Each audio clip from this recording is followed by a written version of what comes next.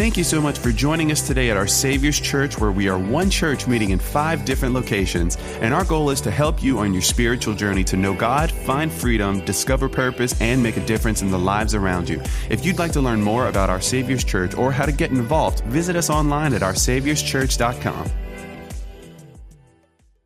Part of the beauty of a church, we call it spiritual family, is a spiritual family needs a daddy, and sometimes I kind of filled that role as like a father in the house. I'm not the only father in this house, but I'm one of the fathers in this house. But how many know there needs to be a mother in the house too? A father and a mother.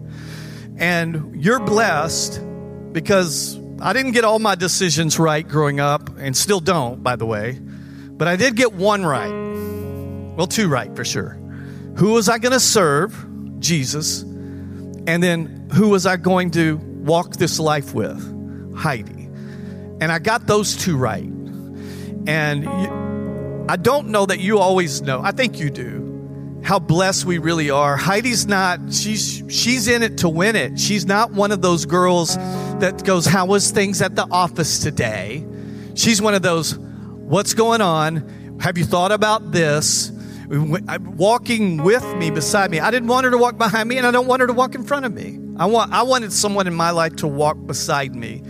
And if I had to pick a biblical woman, and though she has a lot of attributes of a lot of girls, it probably would be Deborah in the Old Testament, a judge. And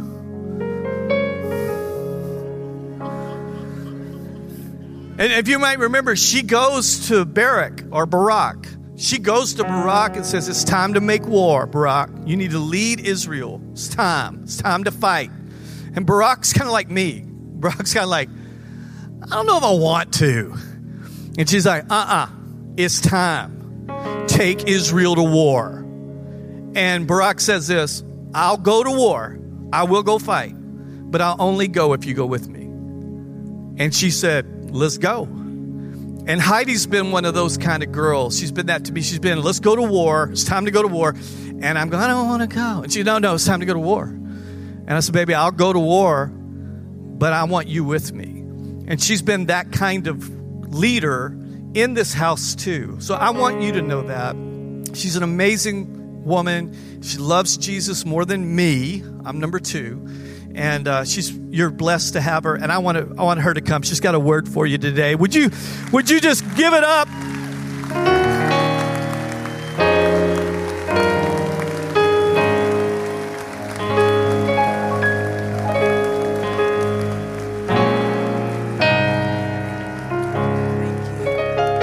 Thank y'all. Thank you. Happy Mother's Day.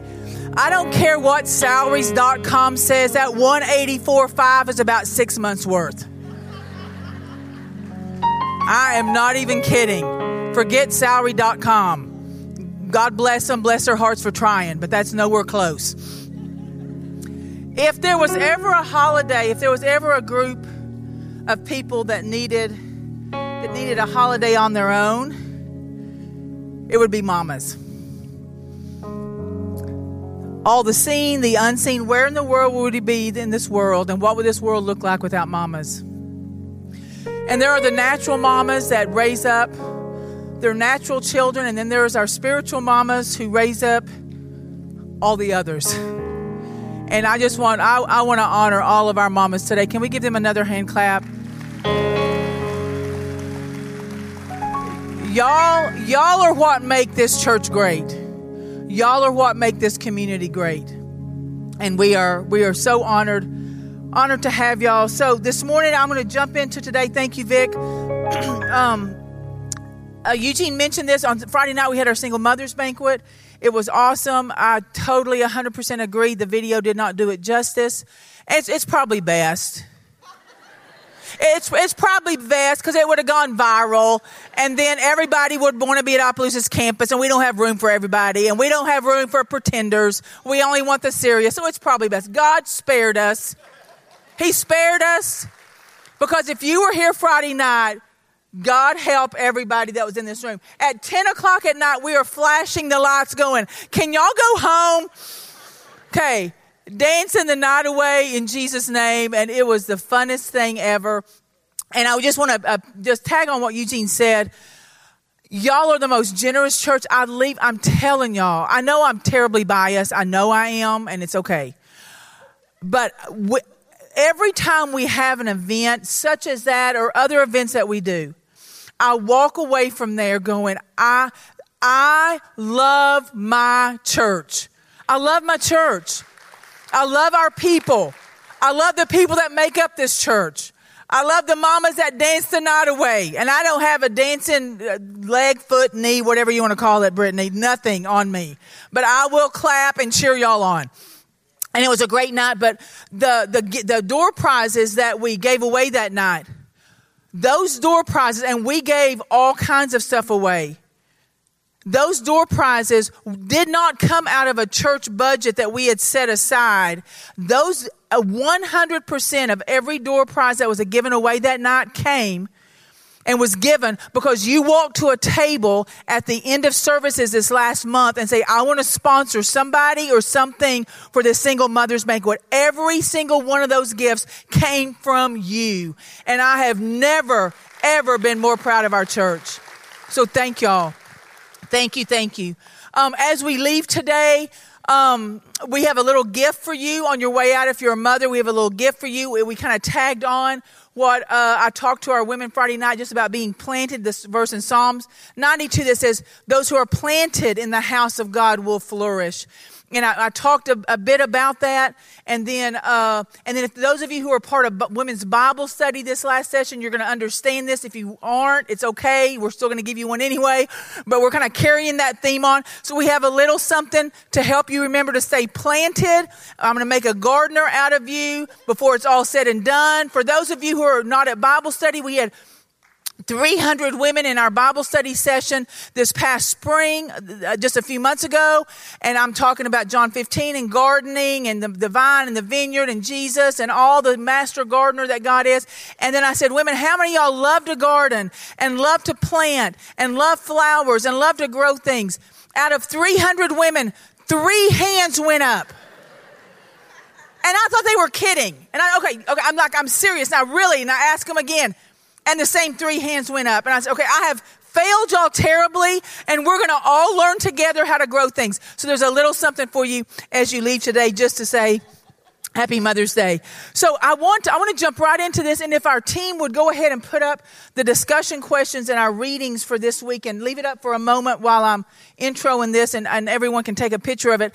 If you've been around, if this is your first time, I'll catch you up a little bit. If you've been around lately in the last few months, you're going to know that we've been in a series called This Is Our Story. And Eugene and Pastor Myron have been leading us through the major stories of the Old Testament. And we started all the way with Genesis with Adam and Eve and Noah and Abraham and Isaac and Jacob and Moses. And we're going through the major stories of the Bible. And there's going to be some Sundays that are going to be special Sundays that we have a special guest or whatever that we're not going to always have questions and reading. But I wanted us to get back because we've had a couple of Sundays like that. So I wanted us to get back into it. And these discussion questions are for you to take in a small group setting or around the dinner table with your family or with some coworkers at work. And just to start the discussion about what God's Word says about our story. And so today I really, as we've put this schedule together, there's no way that we can highlight every single person and every single event in the Bible or we'd be here to Kingdom Come. There's no way we can. So we've got to pick the ones that we feel like are, somewhat of the most important and highlight those. And so we've had to skip some people and some events. And so when I knew Mother's Day was coming up, I said, I really want us to go back to Sarah. I want to go back to a character that we kind of had to skip over because I want to bring her to the forefront because Sarah was a mother in a very significant and very important way. And though this is Mother's Day and I'm a mother and I'm speaking to mothers, this is not just for mothers. That this is going to be for everybody in the room, no matter your age, season of life, that and prayerfully you're going to walk out of here hopeful and encouraged with the promise that God's given you that the answer is on the way. So I want us again to look back to Sarah, to Abraham, but Sarah was Abraham's wife. And you'll remember Eugene speaking of Abraham. Abraham was a very wealthy livestock owner who lived in a city called Ur. Ur was very prosperous. It was a very prosperous city. Abraham was very wealthy. He had done very well for himself. God spoke to Abraham, and I'm going to read this in a moment, that he spoke to Abraham to leave the city where he was at, to go to a place called Haran, and then eventually he moved them on to Canaan.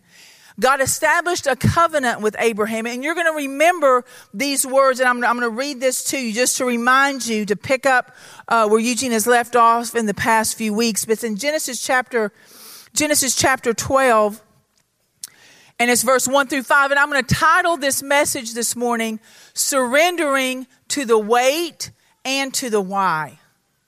Surrendering to the wait and to the why. Genesis chapter 12, and it says, the Lord said to Abram, leave your country, your people, and your father's household, and go to the land that I will show you. I will make you into a great nation, and I will bless you. I will make your name great, and you will be a blessing. I will bless those who bless you, and whoever curses you I will curse, and all the people on the earth will be blessed through you. So Abram left as the Lord had told him, and Lot went with him. Abram was 75 years old when he set out for Haran, and he took his wife Sarah and his nephew and all the possessions they had accumulated and the people they had acquired, and they set out for the land of Canaan until they arrived there. Through Abraham, God gave Abraham this promise, and through Abraham, God would establish a great nation that we would now know to be Israel. Not only would Israel be blessed, but the other nations of the earth would be blessed through Abraham's descendants. You're going to remember Eugene speaking of a people within a people. That there's a group of people that the descendants of Abraham came, and then he began to bless those people, a people within a people. It would be through Abraham's family tree and his descendants that Jesus, the Son of God, would be born. But Sarah played a significant role in this. Sarah was Abraham's wife. She played a significant role. So God spoke a promise to Abraham, but it affected Sarah, as we're going to see in the upcoming verses. God told Abraham that Sarah would bear him a son. And we're going to read those in a minute. And that they would name him Isaac. God even went on to say in other verses that she would be a mother to the nations. Not only would she bear a physical son, but that she would be a mother to the nations. But there was one problem. By the time God spoke this promise to Abraham, Sarah was so well advanced in years, she was beyond having children. And all the years that she could have children, she was barren and could not have any. So here God is speaking this promise, saying, Abraham, as far as, remember the stars in the sky and the sand on the shore, so will your descendants be. And he's talking to a man and a woman who could not have children. And talking to Sarah who could not have children. And when he spoke this promise, even if she could have had children, she was already past the age of childbearing years. So again, it seemed impossible. And so we're going to go back, and I want to read those verses again. There's some lessons in Sarah's life. I'm going to talk three particular things I'm going to pull out, though there's many more, but three today that we're going to look at Sarah's life. And then I'm going to pray a blessing over you. And again, prayerfully, you're going to leave here with a different perspective and a different mindset of what God's promises are going to look like, full of great faith. I'm going to go back to Genesis chapter 12. And verse 1 again, when he said, God saying to Abram, leave your country. And I want you to sometimes we read verses in the Bible and we read these stories and we go, oh, that's a great story, or that's a great event, or that's a great happening. But I want you to put yourselves in their shoes.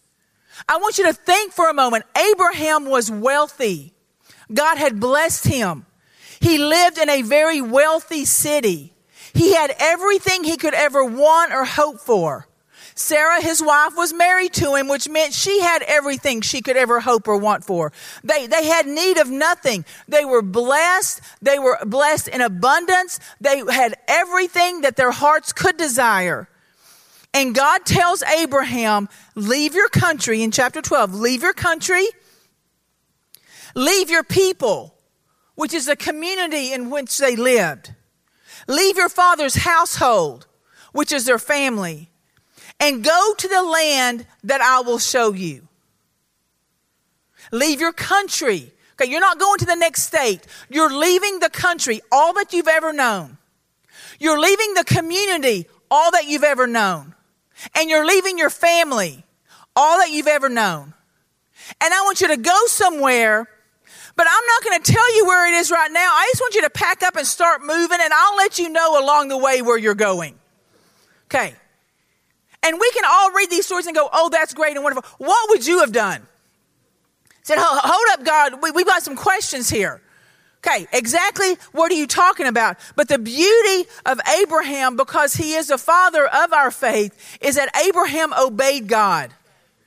Without all the answers, without all the steps being laid out, Abraham still obeyed God. And because Sarah was his wife, she also was asked to leave everything that she knew, everything that was secure, everything that was familiar. He asked them to go to the land where I will show you. Just imagine your husband coming in and telling you that. Hey, girl, God spoke to me today. Oh, really? Great. Awesome. What did he say? He said, we're to leave this country. Okay. Some days that maybe not be a bad idea, but anyway. Okay. I'm kidding. God said we're supposed to leave our country and we're going to leave our community. And oh, by the way, we're going to leave our family too. Oh, perfect. Okay, where are we going? Well, I'm not real sure. God just said he let me know on the way. Oh, really? Perfect. So Sarah, did Abraham have to have faith to do that? Obviously, yes, he did. But guess what? Sarah had to have even more faith because God wasn't speaking to Sarah. He was speaking to Abraham. She got it about second down the line. She got it second down the line, going to a place they had no idea. One of the things I'm going to pull out, I'm going to talk just for a moment about, is lessons out of Sarah's life. Is number one is this. There's going to be times in our lives when we have to trust the faith in other people. There's going to be times in our lives that God's going to ask us to trust the faith in somebody else when we don't have the faith ourselves. When we don't have the faith ourselves, whether it be a husband, as it was in Sarah's case, whether it be a wife, whether it be a pastor, a trusted friend, or a leader. We're going to have to trust the faith at times. We're going to have to trust the faith in someone else when we don't have the faith ourselves. Now, let me put a disclaimer on this. I'm not talking about just anyone else. I'm not talking about the girl in Walmart. I'm not talking about the person that's on the internet or on the podcast or on your Instagram page. I'm not talking about blindly following somebody that is not a trusted voice and leader in your life. I'm talking about those trusted voices. Those trusted people in your life that you know hear God. There will be times, I don't care how great our faith is, there's going to be times when we don't have the faith we need to be obedient to God, and we're going to have to trust the faith that we see in somebody else. Sarah had to do that with Abraham. Again, she didn't get the word from the Lord. She got it via her husband through Abraham, and she had to trust in Abraham the faith that he carried when she didn't have it herself. I could tell you 100 stories of how this has played out in our lives over the years, but there's two main ones that I'm just going to share with you today. And if you've been here for any length of time, both of these stories are going to be familiar to you. But it makes a perfect point, and I want to repeat them again.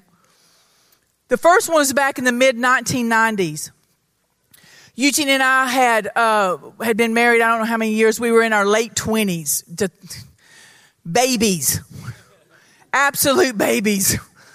We were in our late 20s. We had 2 toddlers. Our girls were 2 and 3 at the time. We lived in Houston, Texas, and God had asked us to go to the inner city of Houston and start a church.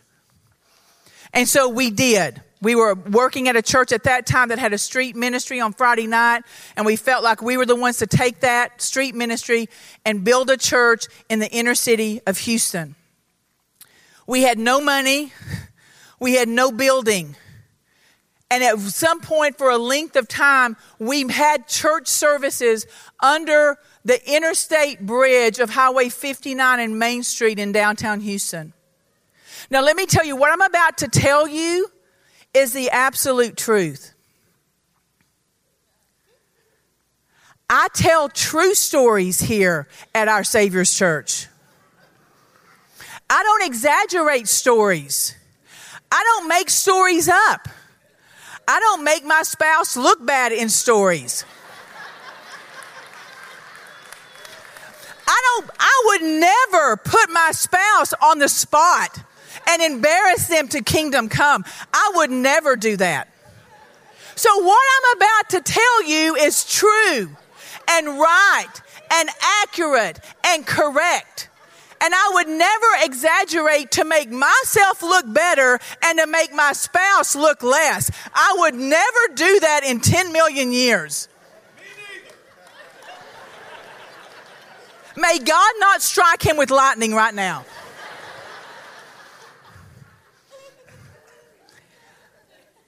I could spend an entire message righting every wrong that Eugene has said, just for y'all to know.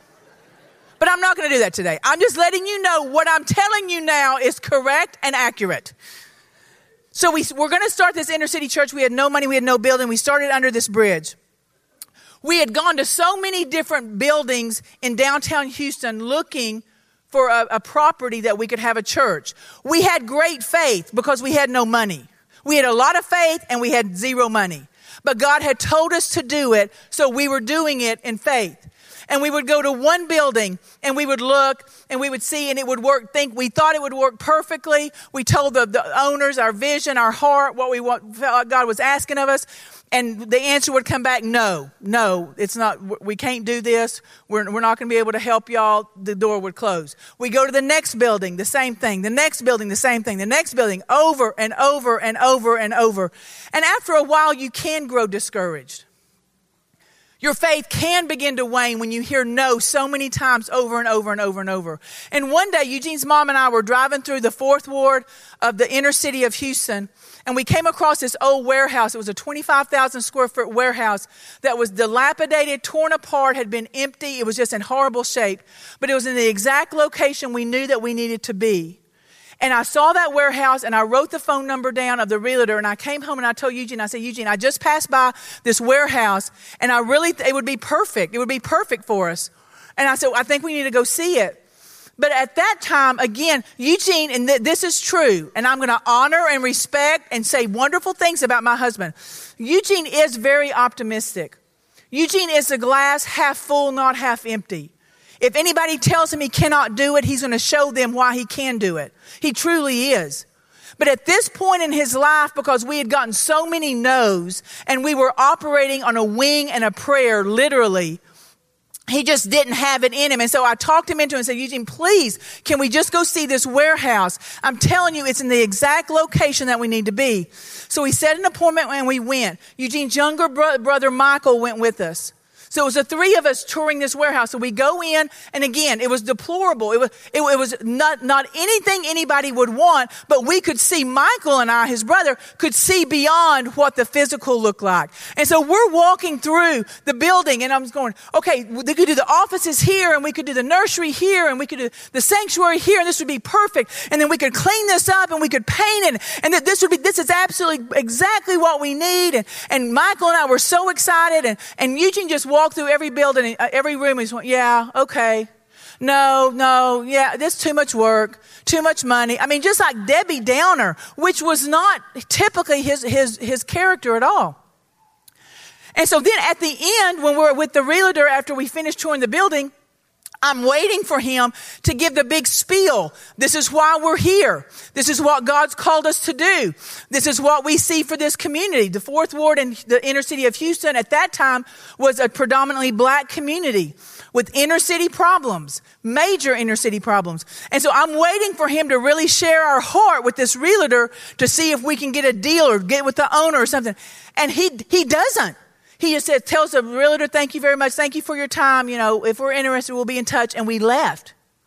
So we get in that car and Michael goes his way. And we get in that car. And I don't say anything because I really don't say anything. And I'm just going, God, okay, please help me because I could really unleash the beast right now if I wanted to. And so we get home and I was full of faith. I was full of faith. I knew what God had called us to do. I knew what he'd asked of us. So we get home and I said, Eugene, go sit down. Just sit down because I need to say something to you. And I was respectful and I wasn't ugly. But I was very matter of fact and I spoke great truth and I spoke great faith. And I said, Eugene, look at me.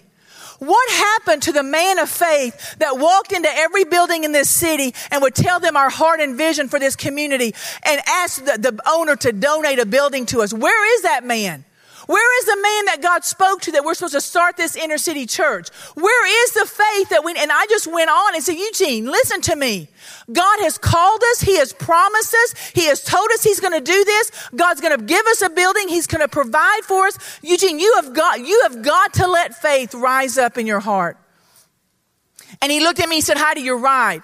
And he called the realtor and he said, can I get a meeting with the owner? And so he sets the meeting up and we go and he tells them that our heart and our passion for this community, which is much like what we've spoken over Opelousas, and that's a whole nother story for a whole nother day. What we've spoken over Opelousas over the last 12 years, that God's called us to start this church and he's called us to bring the races, black, white, rich, and poor together. He's called us to break pride, poverty, and prejudice. He's called us to bring people together under the banner of Jesus. He's called us to leave a community better than what we found it, to raise up a church that would be a beacon, a light on the hill. He's called us to do this, and he shared that with the realtor. The realtor went to the owner, shared that with the owner. The realtor called us back just a few days later and says, I talked with Mr. Parker, who is the owner of this building, and he said he wants to give you the $250,000, 25,000 square foot warehouse for your church. Now you have your building. Now go build your church. Everything I just said is absolutely the truth. Because there's times at that moment, Eugene didn't have the faith in him, and he had to trust the faith that I had. There's times that we've got to trust the faith in other people when we don't have the faith ourselves. And then you fast forward it to 2002. We're living in Houston. We've started this church. It's growing. It's thriving. We're building the church. We've bought our first house in our life. We're getting a regular paycheck for the first time in our life. Things are going as good as they've ever gone for us. And then we get a phone call in 2001 from Pastor Jacob, who we had a relationship with all these years prior. And he said, Eugene, I'm starting a church in Lafayette, and we're calling it Our Savior's Church. Would you and Heidi please come and help us start and build this church, because this is what God's asked us to do. Eugene told him no 1,000,000 times. He kept calling. Eugene told him no. If you know Pastor Jacob at all, he has the gift of persistence, and he does not let up. And he kept calling, and he kept calling, and he kept calling. And then Eugene finally, in prayer, came to me and said, Heidi, I think we need to make a move to Louisiana. Now, unlike Pastor Eugene and your fearless leader, I'm also going to be honest when I don't do so great. And I wasn't happy about that at all. When Eugene came and told me we're going to pack up our family, we're going to leave our state, we're going to leave the church that we planted, we're going to leave our family, and we're going to go help start a church in Lafayette, Louisiana that's meeting in a bar and has 300 people. Okay, no, I wasn't real happy about it. In fact, I kicked and screamed. I threw a fit. I don't curse, but I threw a fit. And you said, no, this is like the worst joke ever. There's no way in the world we can do this. And Eugene kept on. He said, Heidi, I'm telling you, God spoke this. This is what we're to do. God's called us to go. And then as I went to prayer and softened my heart before God, I too knew it was the hand of God. But at that moment, I had to in turn now trust the faith that he had that I didn't have myself. And we make the move, and as the story goes, the rest is history. All the campuses later, Opelousas, all the things that God's done, all that to say that times in your life when you don't have the faith yourself, you look around at the people closest to you and you draw from their faith and you gain from their faith and you stand in their faith. Because what God's promised, that will He do and that will He fulfill. That we've got to trust at times the trusted people in our lives that have faith for situations and answers and promises that we don't have ourselves. And let me tell you, God will honor that in us. Even if we're not trusting Him ourselves and we're trusting somebody else's faith, God still comes and blesses and honors it. Number 2 is this, and let me read in Genesis chapter 18. Let me read this first. Genesis chapter 18. And this is when God's speaking to Abraham about this child that is to be born. Genesis chapter 18, starting in verse 10. And it says, then the Lord says, I will surely return to you about this time next year, and your wife Sarah will have a son. Now Sarah was listening. Again, God, that's great. Okay, I'm putting my own commentary in here now. That's all great. God's telling Abraham all these great things. Sarah's getting it secondhand, and she's a vital part to this whole thing. So Sarah's at the entrance of the tent, like overhearing all this. Sarah's bigger than I would have been, because I'd have been like, okay, God, if you want me to do something, you need to come and tell me, because I don't know if I can always, again, she trusted Abraham. And it says Sarah was listening at the entrance to the tent, which was behind him. Abraham and Sarah were already old and well advanced in years. And Sarah was past the age of childbearing. So Sarah laughed at herself and thought, after I am worn out and my master is old, now you're going to give me this pleasure? Okay, there's a few places in my Bible that I have little smiley faces next to verses. This is one of those verses. When Sarah says, after I am worn out. God, I've lived my life. I've done everything for everybody. I've given to everybody. Though she didn't have children, I've done for everybody else. I am so worn out. And now you're telling me this is what you're going to do? Then the Lord said to Abraham, why did Sarah laugh and say, will I really have a child now that I'm old? Is there anything too hard for the Lord? I will return to you at the appointed time next year, and Sarah will have a son. And then go down to verse 18, and then this is the Lord still speaking when he says, Abraham will surely become a great and powerful nation, and all the nations of the earth will be blessed through him. For I have chosen him so that he will direct his children and his household after him to keep the way of the Lord by doing what is right and just, so that the Lord will bring about for Abraham what he has promised. Abraham and Sarah at the time are thinking God's just telling them that he's going to give them a son. They have no idea that through this son will come the next son and the next son and the next son, and that the entire nation of Israel will be born out of that. And through these descendants that are about to come, that Jesus, the Son of God, is going to be born. They don't know that at the time.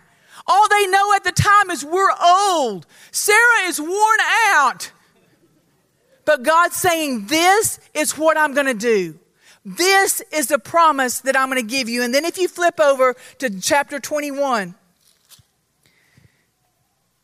and it says this in verse 1. Now the Lord was gracious to Sarah, just as he had said, and the Lord did for Sarah what he had promised. She became pregnant and bore a son to Abraham in his old age, at the very time God promised him. Abraham gave the name Isaac to the son that Sarah bore him. The number 2 lesson out of Sarah's life is this, that we have to surrender to the waiting. We have to surrender to the waiting. From the time God spoke in chapter 18, from the time God spoke and told Abraham that they would have a son, to the time Isaac was born was 25 years. 25 years from the promise being spoken to the promise being fulfilled was 25 years later. And we get offended if God doesn't answer our prayer by next week. Is that true? We get offended If we come up here at the end of service and ask for prayer and walk out, and by next Sunday that answer hasn't come, we're offended. We're mad at God. We're mad at the prayer team. They didn't pray hard enough. We're mad at Pastor Eugene because he didn't pray over it. We're mad at everybody. Don't come back to church. Mad at everybody because God doesn't answer our prayer as quickly as we think. And we see this family that held on to the promise of God for 25 years. 25 years. One of the ways of God, and God does have ways in which he works. You see it throughout the Bible. One of the ways of God is that he speaks his promise to us. Then we wait. Then the answer comes. Now there's instances that when you pray a prayer, you're going to see an immediate answer. And that's awesome. But that's the exception most of the time, not the normal. Most of the time, when you get a promise from God or you read a promise through his word that he says he's going to do this, then there's a period of waiting. And then the answer will come. He gives us that period of waiting so that he can begin the process in us. The work that he's going to do in our own life to prepare us for when the answer comes. God could have given the son Isaac to them 9 months later. But he waited 25 years to do the work in Abraham and Sarah both, that they would be prepared and ready to receive the promise when God decided it was time for that answer to come. We've got to surrender to the waiting. Hebrews chapter 6, verse 13 and 15 says this. It says, when God made his promise to Abraham, since there was no one greater for him to swear by, he swore by himself, saying, I will surely bless you and will give you many descendants. Verse 15. And so after waiting patiently, Abraham and Sarah received what was promised. After waiting patiently, Abraham received what is promised. We are not only are we not good at waiting, we are horrible at waiting patiently. We are terrible at waiting. We are horrific at waiting patiently.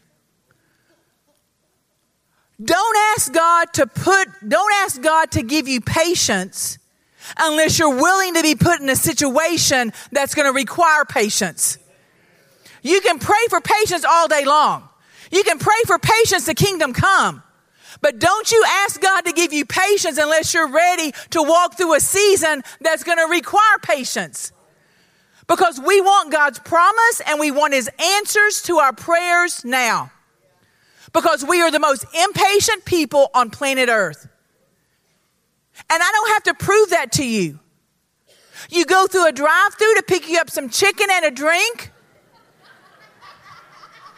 And if they should dare ask you to pull off in another lane while the chicken's being fried, we almost curse them out.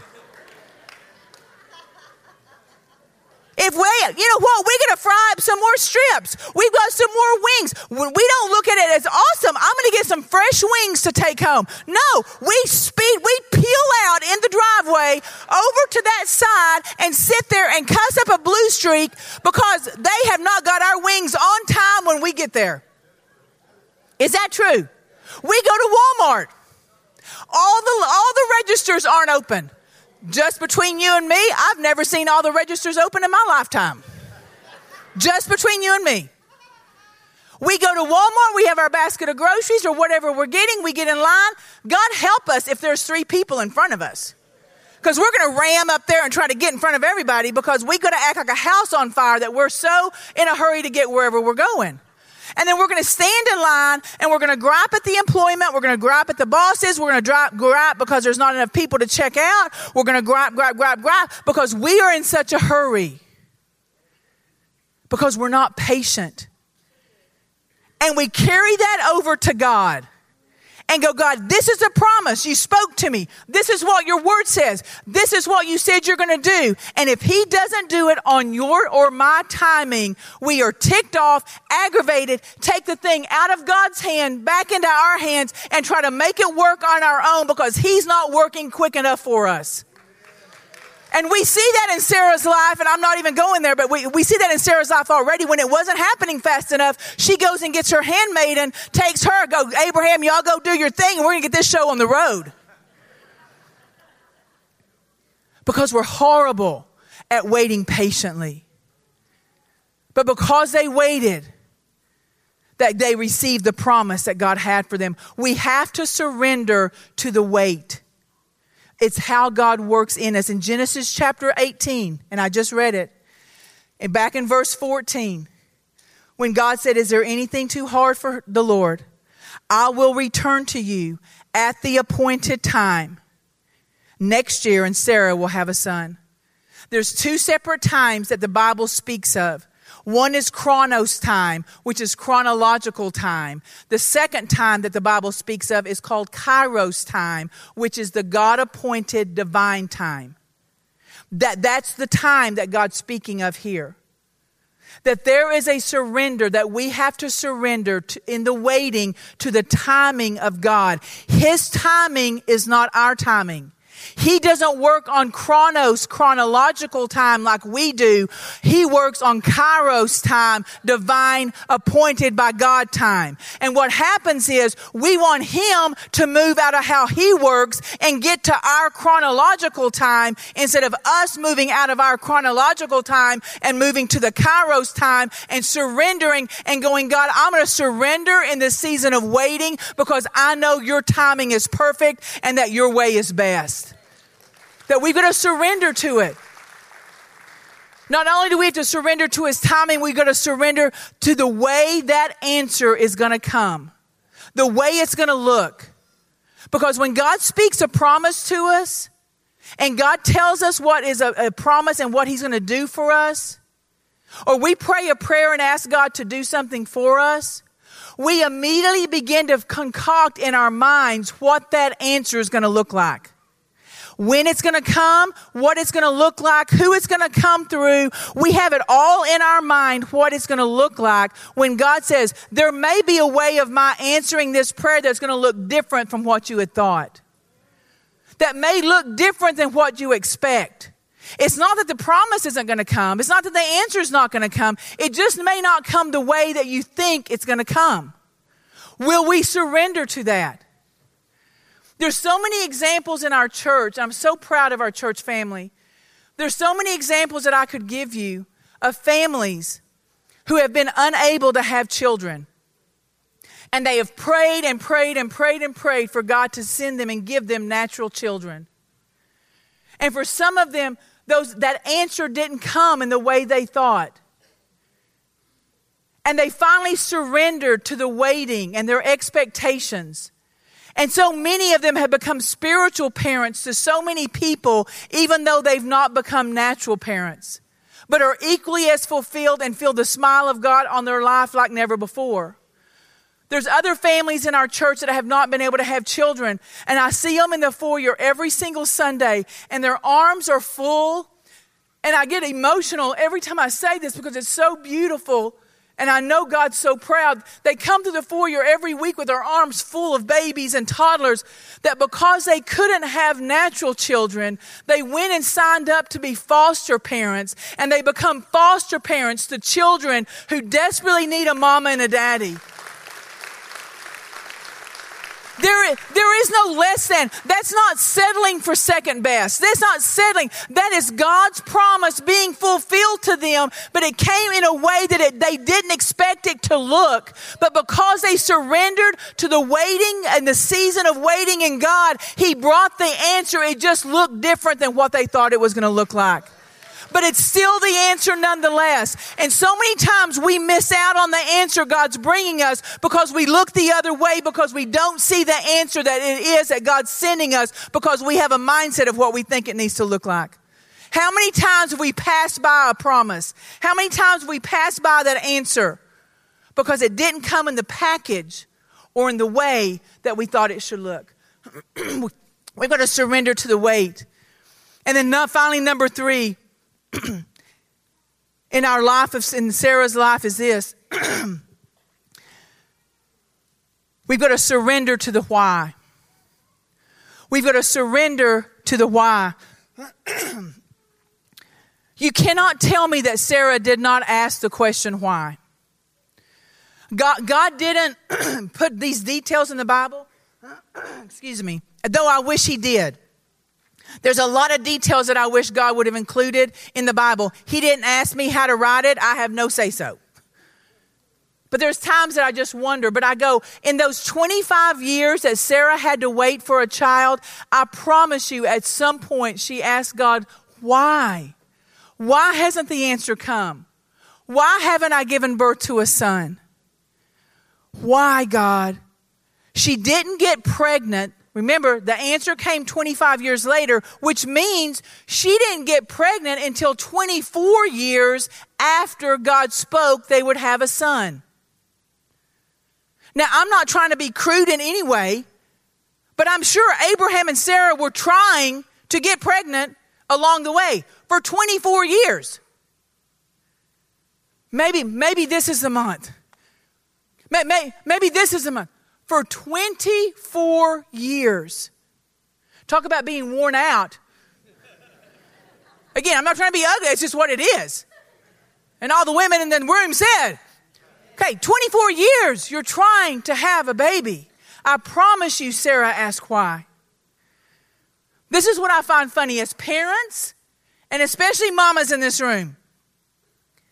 When your children come and you ask them to do something, or you tell them they need to do something, you give them instruction. The question every child is asked 1,000,000 times a day, the question is what? Why? Go clean your room. Why?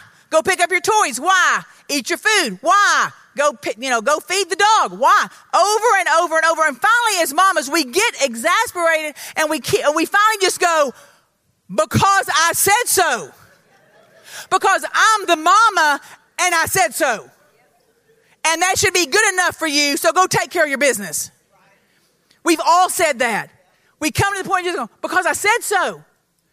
But it's funny how, as parents, we're okay with telling our children that. And we expect them to respond.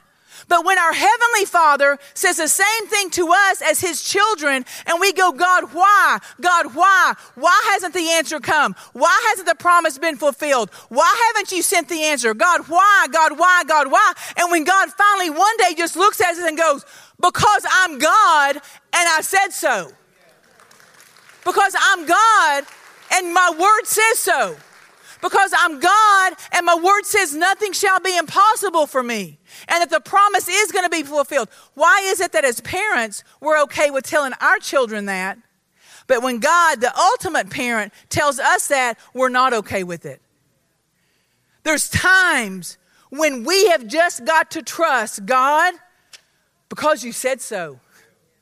Just because you're God and just because your word says, I'm not going to ask why any longer because, God, I trust you. I've asked God 1,000,000 times over in my life, all the different whys. Why do families hurt one another? Why do marriages fall apart? Why do bad things happen to good people? Why do tragedies happen? Why do our innocent children hurt? Why aren't women who long to be mothers never allowed to birth a child of their own? Why? I've asked them all the whys. But I learned many years ago, I learned this lesson.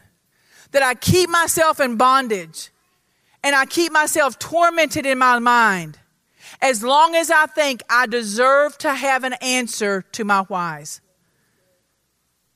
The more I continue to ask why, the more tormented I get in my mind.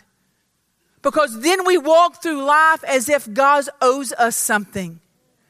We walk through life like we deserve to have an answer. I said this in my early years in ministry and in life, and I've since changed it because now I know better. But in early years in ministry, I would say this: when I get to heaven one day, I'm going to ask God why about this, that, or something else. But as I've gotten older and I've walked with God longer and hopefully learned more, I'm going, you know what? That's not even true. Because on the day that I arrive in heaven and I see our Lord and Savior face to face, and I see the glory of the Lord and the presence of the Lord and all the angels in heaven encircling Him crying, holy, holy, holy. The whys that I have in my heart at that moment, they're not going to even matter. They're not going to even matter. We have to surrender the why.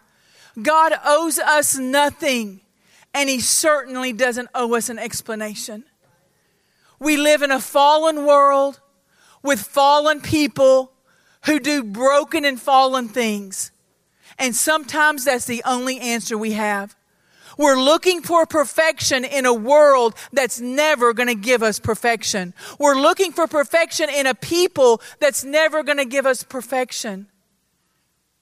And the quicker we can surrender the why, the more free our hearts are going to be, the more free our minds are going to be. For when the promise does come, we receive it as His promise, and we're not tormented and bound up because we didn't get the answer that we wanted from God.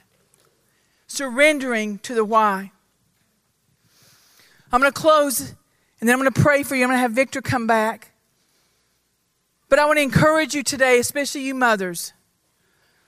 The promise of your children, when God's word says that you and your household will serve the Lord. The promise of your children. Maybe God's given you a promise that you will be able to have children. Of your children serving God. Of your husband giving his life to the Lord. We have to surrender to the waiting and to the why. If God's word says He's going to do it, He will do it at His appointed time, in His appointed way. Not every question that we're going to bring to God has a clear answer. And we just have to come to terms that it's because God says so. There's a story in John chapter 9 about a man who was born blind. A man who was born blind from birth. And Jesus' disciples, the men that were closest to Him, they came to Jesus and asked the question, why? They said, Jesus, why is this man born blind? Why is this man, why was he born blind? Was it because he was in sin? Was it because his parents were in sin? They wanted an answer as to why this man had been born blind. And in John chapter 9, verse 3, Jesus gave them an answer. And Jesus' answer was this. He said, this happened so that the work of God might be displayed in His life. In other words, Jesus was saying, so that God, this man was born blind, so that God may be glorified in his life. And church, that may be the only answer we need when we walk out of here today. Why hasn't your prayer been answered? Why hasn't those loved ones come to know Him? Why do horrible things happen in our world? Why do people hurt us? Why do people hurt one another? Why hasn't your answer come? Maybe, just maybe, God's answer this morning is so that I may be glorified in your life. So that you can walk out of here into a world that desperately needs Him. That desperately needs the hope and the peace that you walk with. That desperately needs the faith that they can draw off of in your life. And when people look at your life and go, how can you get through this tragedy? How can you get through this loss? How can you get through being a mom of what your children have put you through? How can you go through this and going through the marriage that you've gone through and had to walk away from? That you can stand straight up with your shoulders back and your head high and go, it is for the glory of God in my life. For God to be glorified in my life. Are you willing for that to be your only answer? Are you willing for that to be the declaration that you walk out and go, God, I don't need to know why. I'm going to surrender every why, every question. I'm going to surrender it to you this morning, Jesus. And I'm going to commit to you that everything that happens in my life and every promise you've given me and every answer you've promised me, that I'm going to walk out of here. And my answer to my own heart and to the people in my life around me will be so that you can be glorified in my life. Genesis chapter 21, I'm going to read it again. And I'm going to read it over you this time. Now the Lord was gracious to Sarah and to you. He's a gracious God. He was gracious to Sarah and to you, just as he had said. And the Lord did for Sarah what he had promised. And she became pregnant and bore a son to Abraham in his old age at the very time that God had promised him. Abraham gave the name Isaac to the son that Sarah bore him. The God that we serve this morning, church, is a gracious, gracious God. And at his appointed time, your answer and your promise will come. For that we know to be certain. I want you to bow your head across this room. And those of you who are here today, whether you are a mama, whether you're a daddy, whether you're a married couple, it doesn't matter who or what situation you're in. If there's an area of your heart that you feel like the Holy Spirit has spoken to this morning, that you need to surrender to him, whether it be the waiting or whether it be the why, or whether it be both, and go, God, I'm not wrestling with this anymore. I can't carry this. I have tormented myself, my mind, and the people in my life. I have been tormented, wanting so desperately to understand why. And there's just going to be some questions that I may not get the answer to, except for the fact that you be glorified in my life. And if that's you here today, and there's an area of surrender that you need to bring to him while every head's bowed and every eye's closed, I just want you to lift up both of your hands right there where you're at, just as a sign of surrender, just as a sign of giving it to God and going, God, I'm giving up on that. I'm not asking why anymore. I'm not questioning you anymore. I'm not holding on to this anymore. God, I trust you. I want you to lift those hands up. Holy Spirit, I pray you would come today. Every hand that's lifted, Jesus, you know the name that hand represents. You know that situation. You know that family member. You know that promise. You know that prayer that has been prayed by every hand that's lifted. And Holy Spirit, I pray you would come this morning and you would pour out over these hands and these families and these hearts and these mamas and these daddies, these grandmas, these aunties, uncles. Pour out on them, Jesus. As we surrender. And church, under your breath, I just want to say, God, I want you to say, God, I surrender. I surrender the weight. I'm surrendering to the weight, and I'm surrendering my whys. God, I'm not going to ask why anymore. You're a good and gracious God. And in your time, your answer will come. And until then, I'm going to trust in the good and gracious God that you are. So Holy Spirit, pour over them, cover over them this morning, I pray. And it's in Jesus' name I pray. And everybody said, amen and amen.